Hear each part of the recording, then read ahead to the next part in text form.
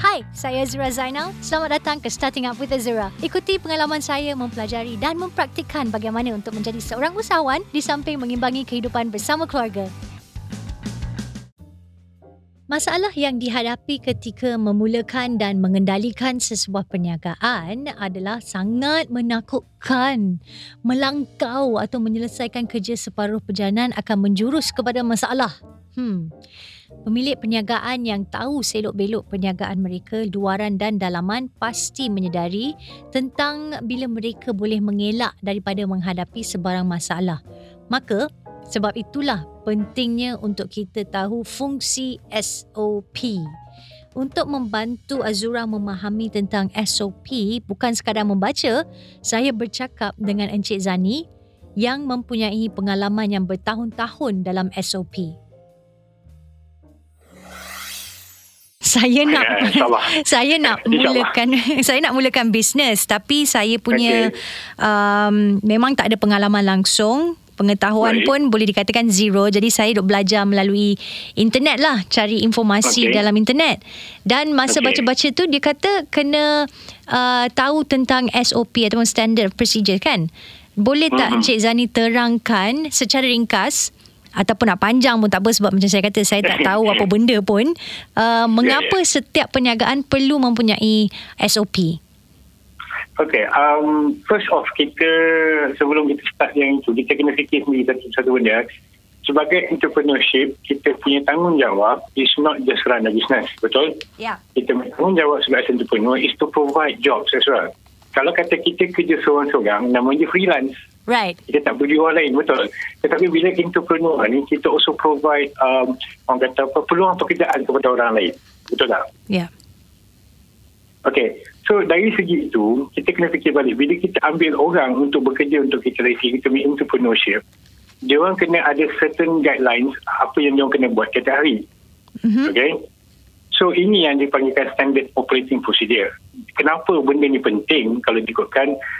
Kita nak company kita ataupun kita punya business grow, betul? Yes. Kita tak nak benda tu sama, benda yang sama setiap masa kan. Jadi kita nak benda tu grow. So how do we grow? Sebab kita akan rasa, okay, kalau kita dah buat kerja tu bagus, benda produk yang kita hasilkan tu bagus, adakah ia akan dihasilkan sebegitu setiap kali? Okay, saya bagi analogi very simple. Contohnya kita yang buat home bake dekat rumah sekarang ni. Okay, so dia orang setiap hari dia dapat order dalam 10, 20. So dia orang boleh maintain dia punya standard, betul? Yes. So sekiranya datang sampai 1,000 order, macam mana dia orang nak buat? So dia orang kena ada satu standard operating procedure. Okay, macam mana sukatan apa yang perlu, dari segi bahan apa yang dia orang kena pakai. So itu considered as standard operating procedure. Dalam apa-apa business entity sekalipun, benda ni perlu untuk kita grow lebih besar ataupun membesar lebih, kata membangun dengan lebih besar lah. Maknanya dia tak stagnan lah. Dia tak stagnan. Sebab kita bila kita ambil orang lain tak sama. Ya. Okay. Satu lagi saya bagi contoh very simple. Kenapa franchise, contoh saya tak nak sebut nama lah, banyak franchise fast food punya restaurant. Kenapa dia orang boleh membangun dengan begitu besar? Dia orang berjaya. Kenapa? Sebab dia orang ada standard operating procedure. Sebab sekiranya kalau kita ambil Cik Azura kan, saya panggil Puan Azura, betul? Betul. Okay, kalau kata Puan Azura pergi dekat satu fast food restaurant di Kuala Lumpur, makan dia punya burger, datang pula Pulau Pinang, tempat yang sama, rasa dia sama, betul? Betul. Kenapa? Sebab dia ada standard operating procedure. Jadi memang satu persatu dia kena ikut lah. Dia kena sama-sama. Yes, dia kena ikut. Okay? Kalau orang tak ikut, kena saman tak? Well, nak kata tak sama dia tak. Tapi maksudnya benda tu dia guideline kepada satu company lah. Kan? Nak kata tak nak kena sama dia tidak lah. Tetapi kita ada benda tu so that kita tahu kita boleh lepaskan kita punya satu tanggungjawab kepada orang lain. Okay, itu jenis. Kadang-kadang entrepreneur saya rasa, sebab saya pernah jumpa ada entrepreneurship, dia orang rasa dia orang takut nak lepaskan power, kuasa kepada orang lain. Sebab takut dia orang tak boleh buat benda yang sama. Betul, ni kira macam trust issues lah. Trust issue. So basically bila kita ada standard operating procedure, maksudnya apa yang saya buat, staff saya buat benda yang sama. Jadi saya tak risau dah. Yelah, tapi kita sebagai entrepreneur pun kena pastikan yang mereka mengikuti SOP tu. Betul, enforcement kena ada. Okay, sebelum kita masuklah kepada SOP betul-betul ni, dalam sesuatu organisasi, dia ada 3 benda sebenarnya. Yang pertama, polisi. Okay. Yang kedua, SOP. Yang ketiga, work instruction. Okay. Okay.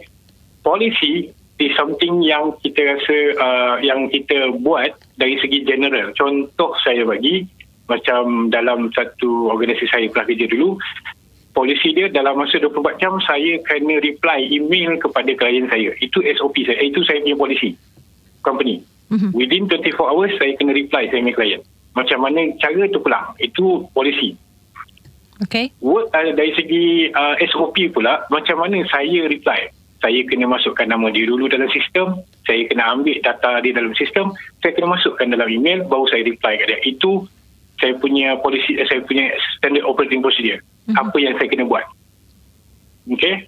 Okay. Work instruction pula lagi detail. Macam mana saya keluarkan data tu. Klik mana, pergi mana. Itu work instruction, itu lagi detail. Okay. So kalau kita nak tengok dari segi hierarki dia, polisi ni paling tinggi. Dari segi vision. Alright. Dari segi standard operating procedure pula, dari segi step apa yang perlu kita buat. Dari segi general jugalah. Bila datang work instruction, dia very detail. Okay. Alright. So, tapi standard operating procedure, sorry to ni Pak Azra. Tak apa. Standard operating procedure ni tak semestinya sama dengan semua company lain tau. Setiap company ada dia punya own sendiri. So maknanya SOP tu diorang memang reka sendirilah. Yes, betul. Dia tak semestinya kita follow orang. Ya. Okay. Okay, so because kadang-kadang dia SOP ni bergantung kepada industri yang kita ceburi. Okay. Kita sebagai contoh, orang yang ambil dari segi kosmetik punya SOP tak sama dengan orang yang buat software. Tak sama. Dia lain. Now that kita dah cover the difference between policy, SOP, work instruction, just to recap balik, basically dengan adanya SOP ni sebenarnya untuk orang-orang dekat dalam company tu untuk meet deadline. Yes, betul. Okay. So, soalan saya seterusnya, apa yang perlu saya titik beratkan ketika saya nak membuat SOP untuk bisnes saya? Okay. Nak buat SOP ni actually dia tak boleh seorang-seorang. Itu saya punya pendapat dan saya punya experience lah. Bila kita buat seorang-seorang, orang Melayu panggil apa? Shock sendiri. Okay. Dia jadi shock sendiri. Yeah. No, kita kena ada consensus. Okay, what is the kata apa, perfect, not say perfect way lah, is the acceptable way macam mana kita nak buat certain thing. Jadi kita orang agree semua orang, okay, benda ni boleh buat tak? Boleh. Okay, go ahead. Sebab kadang-kadang jadi problem is that when kita sneaky fikir, kita terlampau detail sampai dia tak fleksibel langsung tau. Right. Faham maksud saya? Yes. Bila kita sendiri fikir, kita buat contohnya kita buat terlampau ideal benda tu. Sampai orang lain tak boleh nak follow. Yeah, because at the end of the day, bila kita nak buat sesuatu pun, kita kena ada, kita kena flexible untuk memastikan benda lain pun boleh buat. Dia ada room. Yes. Dia ada wiggle room orang panggil kan. Kena pandai boleh nak wiggle sikit. Tetapi benda ni kalau kata kita nak, kenapa kita nak titik beratkan, apa yang kita titik beratkan dalam ni ialah satu benda yang kita tahu sekiranya Puan Azura terpaksa lepaskan certain tanggungjawab, you are not worried that benda tu akan dibuat secara salah. Okay. Baik, kita relax sikit lah. Okay. Kita relax. Kita relax sikit lah. Yes. Okay. Nak kata relax tak juga tu Pak Zura. It's more of, you know for a certain, apa yang dia orang buat is based on what you want. So kind of like, not to digress lah. More of like, make it a very simple analogy. Kadang-kadang, problem saya tengok, bila company yang tak pakai SOP, macam ni contoh, you pernah hire somebody to handle your finance lah katakan. Buat accounting apa semua buat. Dia buat cara dia. Okay? Dia buat cara dia and the person works with you for about let's say 2 years. Dia buat cantik dah you punya accounting apa semua. Let's say dia berhenti. Dia ambil you pula ambil orang lain. Tak ada guideline, tak ada SOP. Dia buat cara dia pula. Bila dia buat cara dia atur kemungkinan. Sama ada your accounting hancur ataupun get better. Yeah. So basically we are always hoping that it gets better lah. Yalah. Tapi kalau hancur. Okay. So, I understand now. Yeah. So basically you setkan apa dan cara macam mana mereka nak buat exactly, business tu. Okay. So now bila dah tahu apa yang saya perlu titik beratkan, macam mana saya nak tahu cara yang betul untuk buat SOP atau procedure dia tentang apa, pembekal ke, facility, semua tu. Okay, so again, this sort of question atau persoalan macam ni, dia depends kepada industri yang Puan Azura nak ceburi nantilah. Okay, tetapi most companies ataupun semua business entity, dia punya main function dia, yang pertama dia nak buat sales. Betul? Yes. Nombor 2, dia akan beli barang untuk dia supply. And nombor 3, dia nak profitability lah. Okay, ni 3 benda ni yang paling penting. Main. Okay. So if kita tengok dia kata cara betul atau tidak nak buat SOP ni is very vague jugalah nak kata. Sebab apa? SOP ni, it depends on you. What you want to do and how you want to do it. Macam mana you nak buat benda tu. Contoh saya bagi, contoh pembekal dengan supplier kan. You decide. Kalau kata buat keluar PO kepada supplier, benda tu datang balik kepada you, how long does it take for the supplier to get back to you dari segi barang nak hantar. So you kena ada SOP. Okay, buat PR macam mana, buat PO macam mana. PR ni, I'm getting ahead of myself. Do you know what PR means, Puan Azura? No, I don't. Saya baru nak tanya. It's called purchase requisition. Right, saya ingatkan apa, public relations. No, it's purchase requisition actually. Okay. So purchase requisition is whereby you punya staff or employee or marketing people raise that form to request to buy something. Okay. So the SOP here, you kena fikir balik, okay, kalau orang ni raise, siapa yang nak kena approve? Berapa limit yang dia boleh approve? Berapa limit yang dia boleh apply? That is the SOP that you need to kind of like form untuk supplier part. Saya suka use analogy sebab we can make understand easy lah kan benda tu kan. Yep. Facilities is all about where you work. Apa yang you buat dalam you punya tempat kerja, betul? Betul. Okay. So saya suka orang kata apa, bandingkan dengan rumah. Kita balik rumah, first thing apa kita buat, buka kasut dulu. Betul? Yes. Itu dah SOP dah tu. Okay. My SOP sampai rumah buka kasut dulu. Lepas tu kalau nak apa, leceh sikit, basuh kaki dulu sebelum masuk rumah. Basuh kaki dulu, yes. Itu lagi detail begini kan. Yes. And then bila dah masuk rumah, nak makan, basuh tangan dulu. Semua tu SOP. Okay. Jadi kalau fikirkan kat rumah kita pun dah ada SOP. Right. So kenapa kat bisnes kita tak tegakkan benda tu? Sebab kat rumah pun kita ada ground rules. Right. And so macam untuk facility, is more of like SOP untuk menjaga keselamatan kita punya pekerja untuk facilities. Right. So tak apa, kita go through the list in terms of kata, okay, first kita tengok pembekal. Okay, saya katakan kita kena tengok apa level, how many levels of approval do you need. Kadang-kadang bila banyak sangat menyusahkan, red tape, birokrasi. Yes. Okay, so dari segi facility semasa saya kata untuk menjaga keselamatan pekerja di tempat kerja, apa yang dia boleh buat, apa yang tak boleh buat. Okay, untuk pekerja, dia relate directly kepada human resource policy. So dari segi macam ni, untuk SOP, untuk pekerja ni saya rasa banyak kepada polisi daripada SOP directly. Sebab SOP kalau ikutkan untuk benda kerja ataupun what do we do instead of who yang nak buat tu. Yang who tu relate banyak kepada human resource policy. Apa yang you boleh pakai masuk kerja. Okay. Contohnya lah. Yeah. Itu untuk pekerja. From what time to what time you datang kerja. Contohnya, saya pernah kerja dulu di satu dimensi, phone pun tak boleh pegang dalam masa waktu kerja. Yeah, I get it. It's more on human resource you were saying. Itu human resource policy for the pekerja. Okay. Now, untuk equipment pula, is more on how do you operate the equipment. Supaya tak rosak. Yes, exactly. Right. Contohnya, kalau kata kena switch on laptop, kena tekan ini, kena masukkan ini, baru betul. Kalau kita biarkan aja, jahanam pula laptop tu.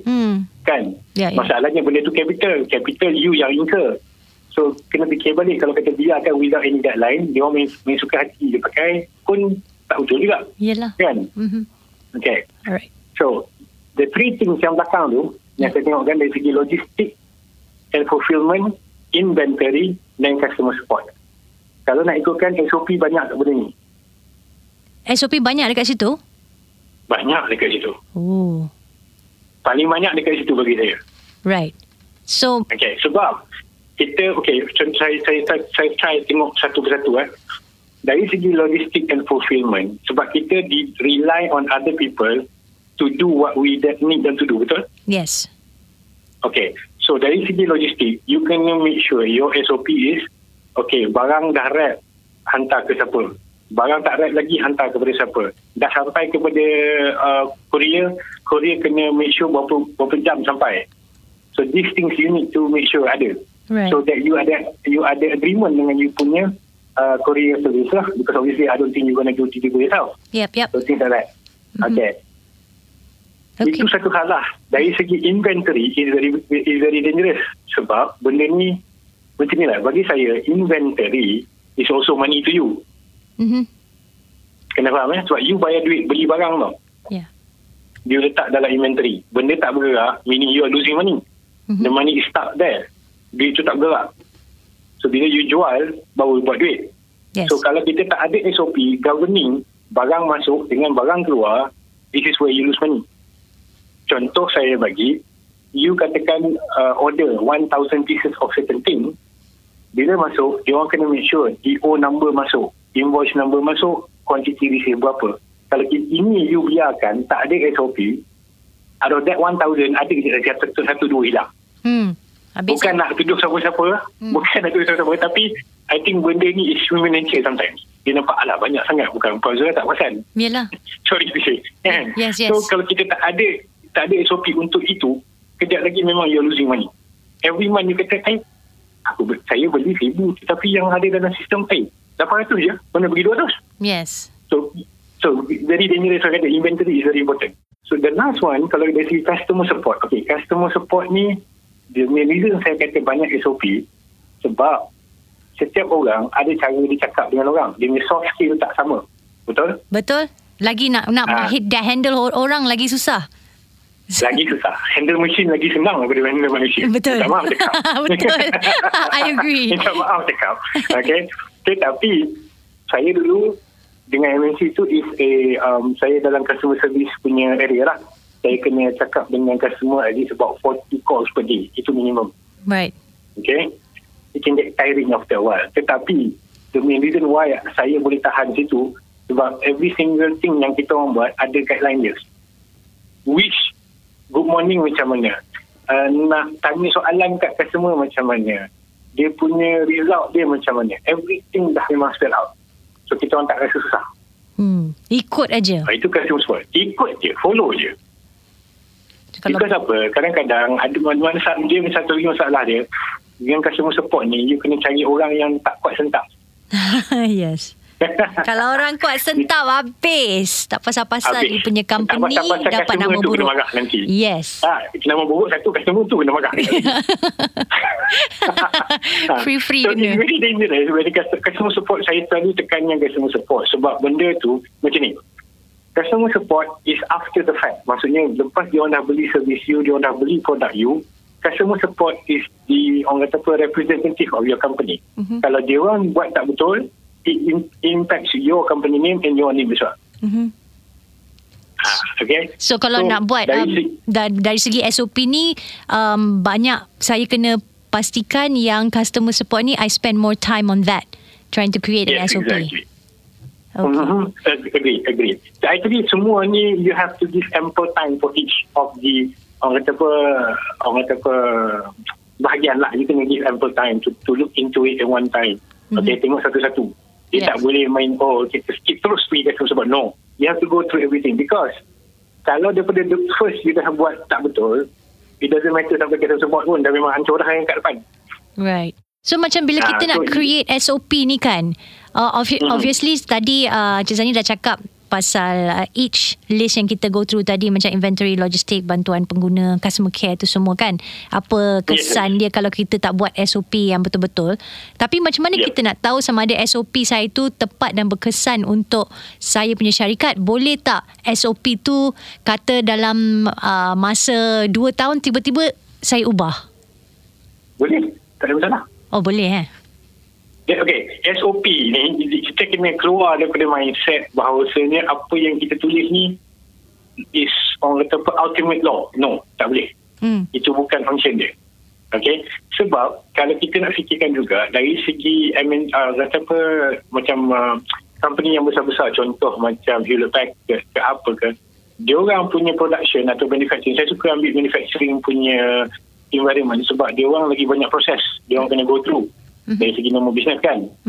So dalam manufacturing punya environment, every quarter, setiap 3 bulan akan ada orang yang masuk tengok proses yang apa yang existing proses, and dia orang cuba improvekan lagi proses tu. Sama ada buang certain proses atau tambah lagi proses. Right. So kalau kata dari segi Pak Azura, dia kata macam mana nak tahu SOP tu berkesan ke tidak, kita kena make sure, okay, kalau kata after 3 months benda tu menyusahkan. Contoh, mula-mula kata Pak Azura kata, kalau buat PR, Pak Azura kena approve dulu. Lepas tu PO, Pak Azura kena approve, and then maybe your finance officer kena approve lagi satu. Nampak macam susah. Benda tak keluar. So you can revise balik. You kata, okay, why don't financial controller approve dekat PR? PO I seorang je approve, senang. Things like that. So you kena tengok dari segi kesesuaian dengan industri dan juga your number of staff in your company. Sebab kadang-kadang fikir balik, kalau kata ada sampai 50 ke 100 employee, bila terlampau banyak sangat step yang kena buat, dia jadi slow. Dia tak efektif. I get it. So you boleh, benda ni dia boleh always, dia kata lah, mula-mula saya kata, dia ada wiggle room. You have to be flexible. Kalau benda ni doesn't work for you, you need to change. Kena ubah to make it better. So there's really no timeline how fast you you quickly you want to change your SOP. Tak ada langsung. Ya, suka hati lah. Okay. Whatever works for you. Yeah, whatever works. I think the best way lah for you to come up with the SOP kan, you kena duduk kejap before you present this to your team or to your employee. You sit down and think, how would I do this myself? Right. Ask that question. Macam mana kalau saya sendiri yang buat, macam mana saya nak? And then bawa kita present. So that maybe dia orang ada feedback. Mungkin dia kata, Pak Azura banyak sangat lah, Pak Azura tak boleh nak ikut ke macam. Dan kita kena bincang lah. Benda ni. Okay. Because always, benda ni, satu lagi saya nak ceritakan dari segi SOP ni, it's always top down. Bukan bottom up ya. Top down? Ya, dia punya flow dia always top down. Maksudnya macam ni. Sekiranya macam kata Pak Azra kata, okay, PR kena buat macam ni, approve macam ni. You yourself kena make sure benda tu follow. Sebagai seorang boss, sebagai seorang entrepreneur, you sendiri kena follow. Sebab sekiranya you allow loopholes, contohnya ada, bukan nak kata lah, kalau kata you ada a favourite employee datang kat you, Azra, tolong approve lah PO ni tu, PR malah lambat lah. You pula approve. Things does not work at there. Right. Dia akan jadi cacah merbak sekejap lagi. Orang Penang kata cacah merbak. Yes. Okay. Basically, it's all about leadership by example lah. Whatever you put out, you sendiri kena pastikan you ikut. Yes, exactly. So that orang lain akan follow. Kalau tidak, kalau you tak ikut, kalau kata you tak buat peduli pasal PR nak approve ke PO nak approve, you kata, alah, you buat dah ni, buat sini tu, then anything that you put out, takkan jadi. Itu saya kata top down. Maksudnya you boleh force you punya employee buat, tetapi kalau you sendiri tak buat, apa dia nak buat? Yalah. Make sense. Yalah, kata buat ada buat juga tak buat. Yalah. Buat. Okay, nak tanya pula, cadangan lain, ada tak cadangan lain yang Cik Zani boleh berikan kepada usahawan-usahawan kat luar sana macam saya untuk memastikan yang perjalanan operasi perniagaan dapat berjalan dengan lancar? Okay, saya pernah tengok macam SME Biz punya what do you call that expo yang TM pernah buat lah kan dulu kan. Jadi saya observe most entrepreneurs kita yang ada company sendiri, yang ada buat bisnes produk bagus apa semua, tetapi after 1 or 2 years dia orang mungkus. And boleh kata not kata bukan semua, boleh kata buat 50 to 60% because dia orang tak ada SOP. Sebabnya kadang-kadang duit hilang, somebody siphon off the money, and then mungkin produk the employee lari dengan produk tu bagi kat orang lain, things like that. Right. Okay. So bagi saya dari segi cadangan apa yang saya nak utarakan kat sini, kadang-kadang SOP yang kita buat, kita kena refer balik satu tempat whereby benda ni tak boleh orang kata apa macam terlampau. Tadi kita kata kita kena fleksibel, tapi tak boleh terlampau fleksibel sampai ada loophole. Okay. Contoh, saya sendiri, saya handle ISO certification untuk saya punya company sendiri. Okay. ISO 9001 2015 ni yang terbaru, dia orang tak pentingkan kepada dokumen, tetapi dia orang pentingkan proses flow. Jadi apa yang kita buat, apa saja yang dalam kita punya computerized system, kita orang base kita punya SOP on that. Jadi kita orang tak boleh lari. Okay, contoh macam ni saya bagi example lah. Kita orang punya sales team, kalau nak buat quotation kepada klien, dia ada certain thing yang dia kena enter dalam sistem, klik certain button, baru quotation tu keluar, and then get approved by the boss. Okay. Kalau dia tak buat benda tu semua, quotation takkan keluar. Jadi bila ISO external auditor datang tanya, kita kata tak payah tulis apa pun sebab semua dalam sistem. We are being guided by the system. Saya pernah tengok, bila satu company tu, dia buat SOP dari segi manual. Bukan manual macam mana? Macam contoh, PR kena approve by satu approver. Tetapi PR, kertas PR tu manual, and nak minta approve tu kena ketuk pintu. Cik tolong approve. Benda tu tak efisien. Lama-lama benda tu akan jadi loophole. Sebab orang tu mungkin ambil cuti, tak ada secondary. Right. Jadi dia akan pusing ke belakang. Dia akan pusing, dia macam buat reverse engineering. Dia buat keluar PO dulu, PR kemudian. Pun ada. So maknanya what you're trying to say also, getting into the technology side of things is more, it's better lah. Yes, of course. Because you tak boleh lari. Okay. Kalau apa-apa jadi, you boleh detect balik.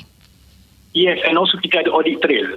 Sebab yang saya perasan juga, kadang-kadang company yang buat kerja secara manual, buat quotation apa semua pakai Word document lah, Excel. Bila tanya balik, contoh yang auditor selalu tanya, boleh tak bagi saya quotation daripada 2 tahun lepas? Mengkira-kira dah cari dalam bilik. Yes. Bila dalam sistem, kita boleh pull out that information. Senang.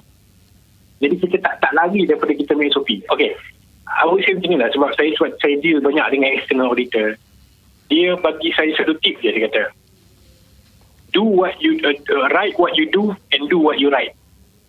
Write what you do? Do what you write. Okay.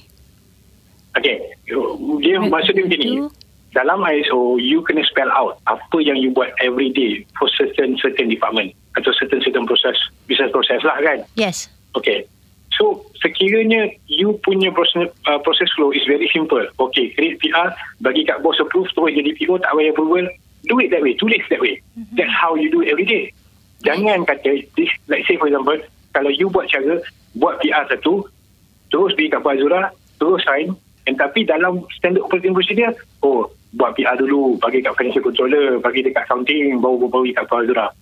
You nampak tak dia punya orang kata apa clash dekat situ? Yes. You buat something else, tapi SOP you something else. Yalah, macam awal tadi katalah, leadership by example. You have to make sure that everything falls through exactly as planned or as written down. Exactly. Right. Betul. Okay, so that's actually like a good tip. I'm going to take that. Write what you do and do what you write. Exactly. Sebab kadang-kadang bukan apa, saya fikir macam arwah mak saya pernah kata, don't do what I do what I say. Itu masalah. Itu masalah. Itu jangan. Do what I do what I say. Yang itu problem. Kita kena buat apa yang kita cakap, then baru kita orang follow. Betul. So talking about what your late mother cakap, teringat juga what my late mother cakap, jangan harap orang nanti terterap. Itu macam mana pula? Betul. Yo, I have another thing for you as well, Azra. Yeah. Kenapa McDonald boleh macam McDonald, KFC, all those company, dia orang tak peduli turnover tau. Maksud staff turnover dia orang tak risau. Right. You nak masuk hari ni, esok nak balik, nak benda kita, pergilah. I tak risau sebab I can get anybody in the street do the same thing you do. Because they have a proper SOP, people can just follow and everything will run smoothly. Be the same. Exactly be the same. So, saya kata, it depends on apa yang kita nak sampaikan ataupun apa produk yang kita nak jual kepada kita punya pelanggan. Okay. Kalau benda tu satu produk yang you sendiri dah buat, okay, cantik, elok dah. Tetapi you seorang yang tahu formula macam mana nak buat, tak boleh. Then it will be burden on you. Get it. Unless you transfer that knowledge to your staff. Okay, nak buat ni step A, B, C, D, E. So hopefully I'm saying, the end result is the same. Yeah. You know? Yeah. So that is the main reason. I think the outcome, I think the end result here, what we're talking about is that apa benda yang sesuatu perniagaan nak buat pun, result dia sama. Exactly apa yang kita nak kepada klien. Okay. Alright. That's really enlightening. Thank you so much. Terima kasih Encik Zani. I mean, I love it because everything you cakap tadi memang teliti. I faham, which is good. You're a good teacher. Thank you. So, well, my late mom was a teacher anyway, so I think that dah for me. Patutlah. Yeah, so I hope I can do like a proper SOP for my future company nanti. And it'll be great. Thank you so much for your help and your time. Yes. Appreciate it. Problem. Perbincangan saya dengan Encik Zani sangat menarik. Saya telah banyak mempelajari tentang SOP dengannya dalam masa yang sangat singkat. Apa yang saya dapat atau faham tentang Standard Operating Procedure ataupun SOP adalah cara-cara untuk melakukan sesuatu di dalam organisasi saya. Ia penting sebab ia akan memastikan yang end result yang saya nak akan tercapai. Masa nak buat atau hasilkan SOP, saya kena tanya diri saya sendiri. Bagaimana saya nak buat sesuatu? Kemudian, saya kena dapatkan feedback daripada orang lain untuk memastikan yang ianya tidak menyusahkan.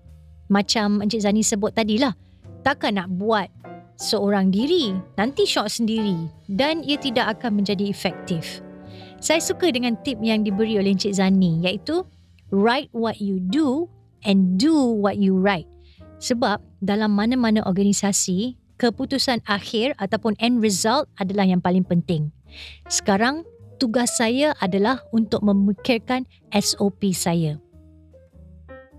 SOP saya dengan Zaidan macam mana pula? Okay, sebab again, saya kena tengok end result untuk Zaidan juga. Sebab sekarang ni, dia memang sedang membesar dan benda-benda yang dia lakukan pada waktu ini semua memang nampak sama je lah. Masih lagi tak mau makan, masih lagi banyak menangis dan dia sangat clingy sekarang ini. Jadi saya punya SOP untuk memastikan yang Zaidan ini tak terlampau clingy, masih lagi saya sedang cuba nak tulis lah. Supaya saya boleh buat kerja dengan lebih efektif lagi. Tapi pada ketika ini tak kisahlah orang kata kalau Zaidan tu asyik nak melekat je dengan Azura, apa salahnya? Nanti bila dia dah besar, dia tak akan melekat lagi, nanti Azura yang sendiri yang rindu nanti.